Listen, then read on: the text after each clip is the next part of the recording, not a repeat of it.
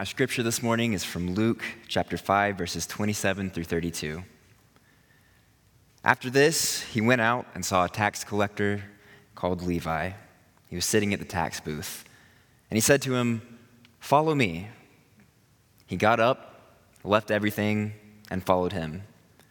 Then Levi gave a great banquet for him in his house, and there was a large crowd of tax collectors and others sitting at the table with them. The Pharisees and their scribes were complaining to his disciples, saying, "Why do you eat with tax collectors and sinners?"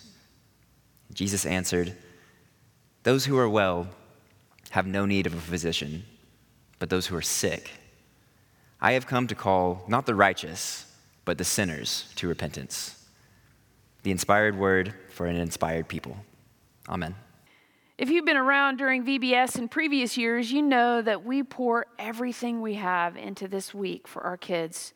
And in a normal year, we would have 200 plus kids in our building for 4 nights during the week.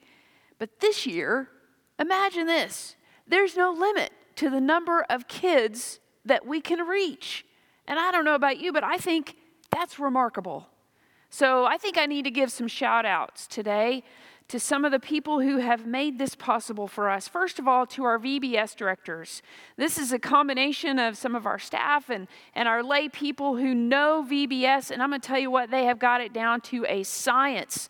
And they start meeting every other week way back in the spring, and they know exactly how many volunteers we need and exactly what the schedule and the rotation is going to be and when the training is going to happen. And they pivoted on a dime. We had most of our VBS supplies already purchased, and they said, you know what, that theme is not going to work this year. So they came up with a brand new theme.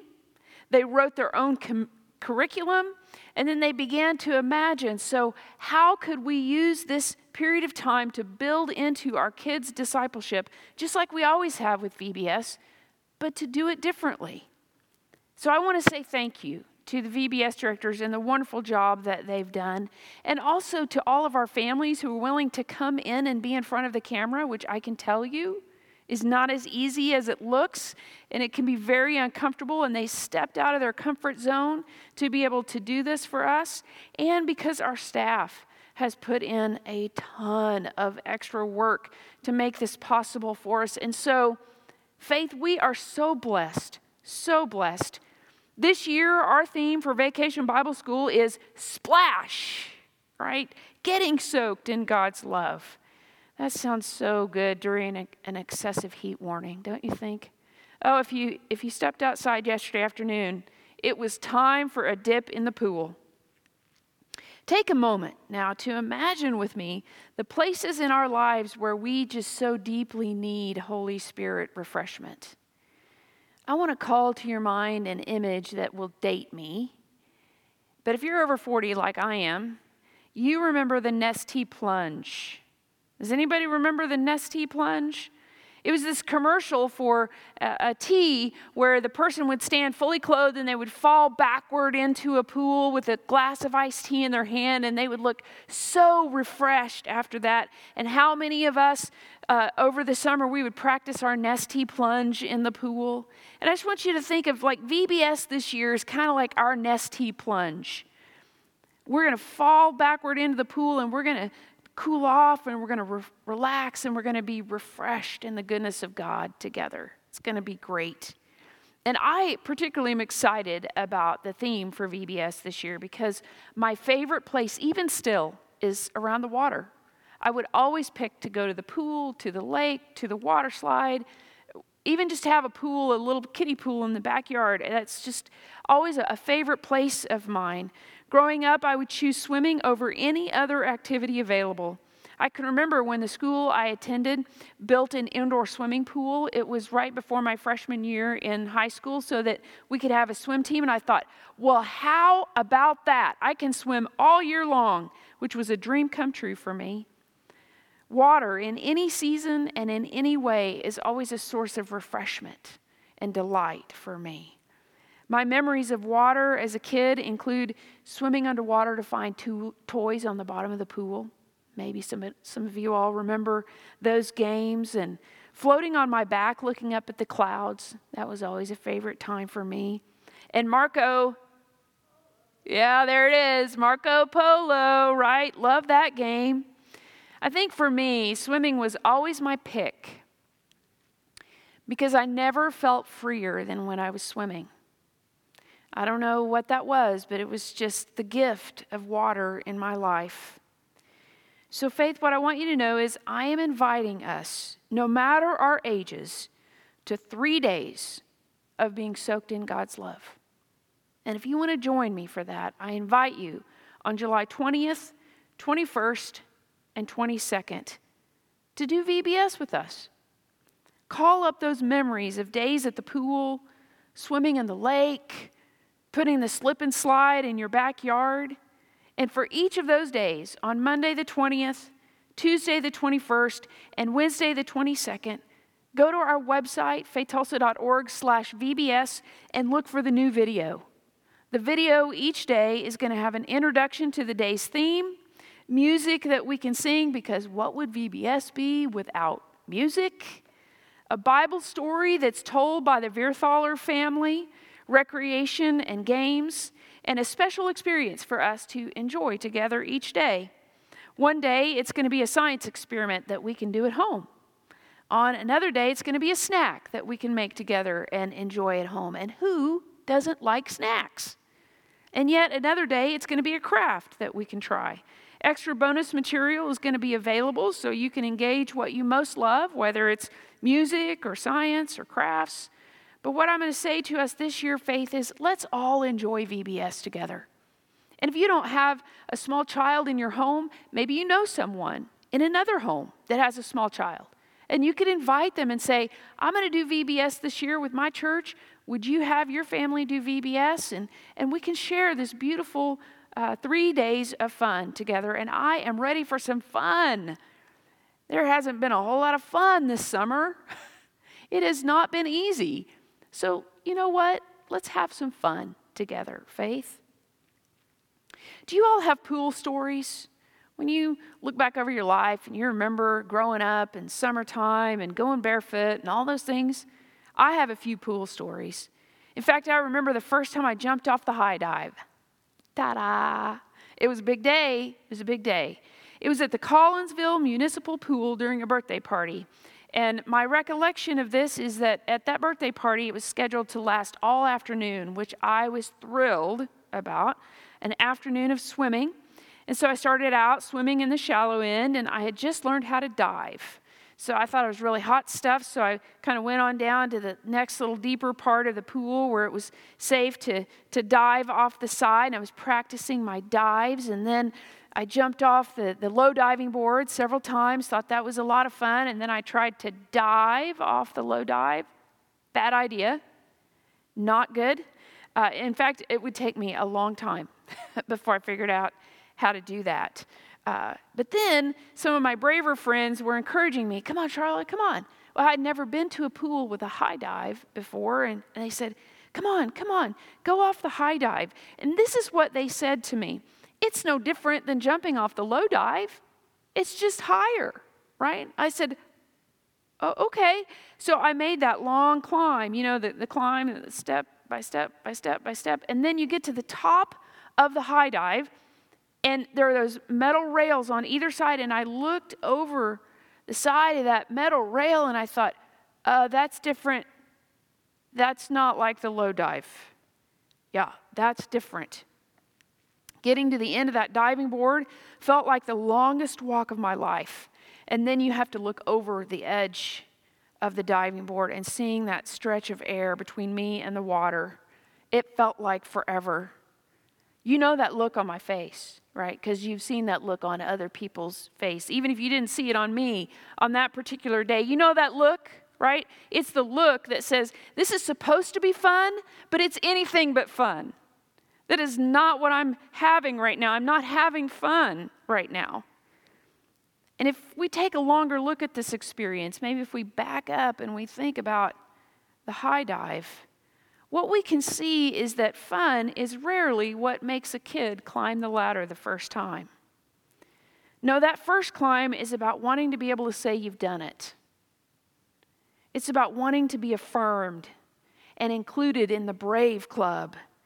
Maybe there's a little bit of thrill seeker in us that we're hoping it will appease.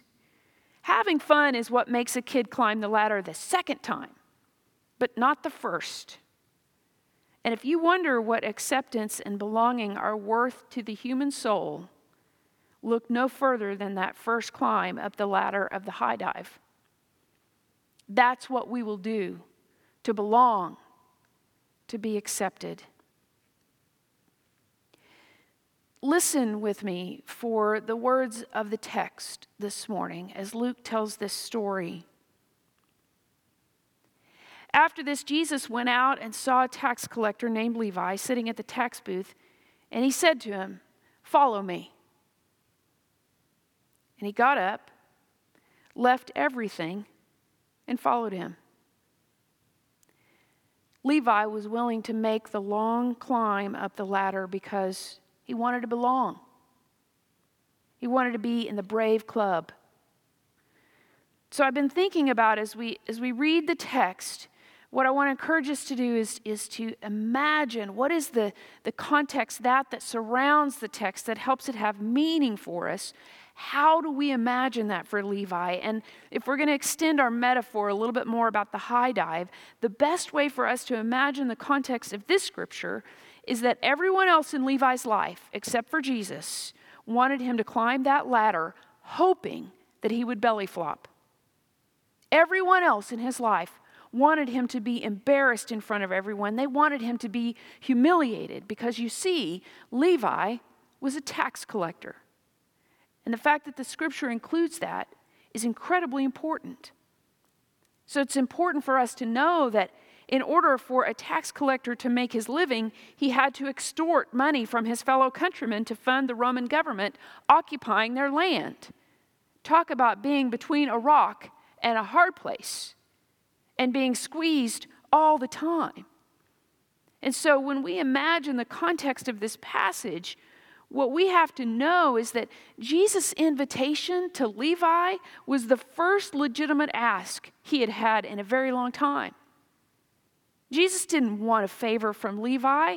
He wasn't trying to take advantage of Levi. And most importantly, Jesus actually believed that Levi could do it, that he could make the leap. What Jesus was offering to Levi was true belonging, a real reason for taking that jump, a reason that was worth leaving it all behind to follow the rabbi. Jesus gave acceptance and belonging to those who needed it most, and Levi was thirsty for it. The scripture indicates that he didn't even hesitate. Jesus says, "Follow me," and Levi does. He climbs right up that ladder. He marches to the end of that diving board. He takes a big, deep breath, closes his eyes, and he jumps. It took about that long. That's amazing. If you've ever watched kids jump off the high dive, that's a quick roll for Levi. He couldn't wait then. If you know, when you jump off the high dive, you get all disoriented down in the water because you go down pretty far and you're trying to remember, how do I get back up to the top? Not Levi. He couldn't wait to get back to the top of the water and break the surface and say, "I did it! I did it! I did it!" And then you know what he does? He invites his friends to celebrate with him. Might be important to ask at this point of the text, so who would be friends with Levi? Who's going to be his cheering section at the pool? Well, the text says that then Levi gave a great banquet for Jesus in his house, and there was a large crowd of tax collectors and others sitting at the table with them. And for just a moment, I want us to think about how our pandemic reality has changed the table. There really aren't very many people that most of us would feel safe enough with inviting to our table, to take our masks off, to share from the same dish, to be in close enough proximity that we can be in conversation with each other. Well, that was the reality too in Jesus' day and time. And so for Levi to invite Jesus to his home with other tax collectors where they would sit at table together is a big deal. The text wastes no time in answering the question, so who would be friends with Levi? people who were as desperate for acceptance and belonging as he was. And what I've noticed is when the desperate get a seat at the table, somebody always gets mad. That's just always the way it goes. The text tells it like this. It says the Pharisees and their scribes were complaining to his disciples, to Jesus' disciples, pulling them off to the side and saying, "Hey, why do you eat and drink with tax collectors and sinners? Why do you let those people at your table? They might be infected, you know." So this is the question I want to encourage us to ask, because particularly during the pandemic, it's been important for me to approach Scripture from the perspective of a practice known as Lectio Divina. It means divine reading, and it's an asking of the text. Tell me the story I most need to hear right now, Scripture. God, speak to me through these words in light of what I'm experiencing, and then draw my attention to the part of the text that I most need to hear, and help me hear it in a way that's going to transform me. And so if we give our attention to the text with that in mind this morning, I want to tell you some of the things that I notice, and maybe you'll notice something different. But this is what I notice.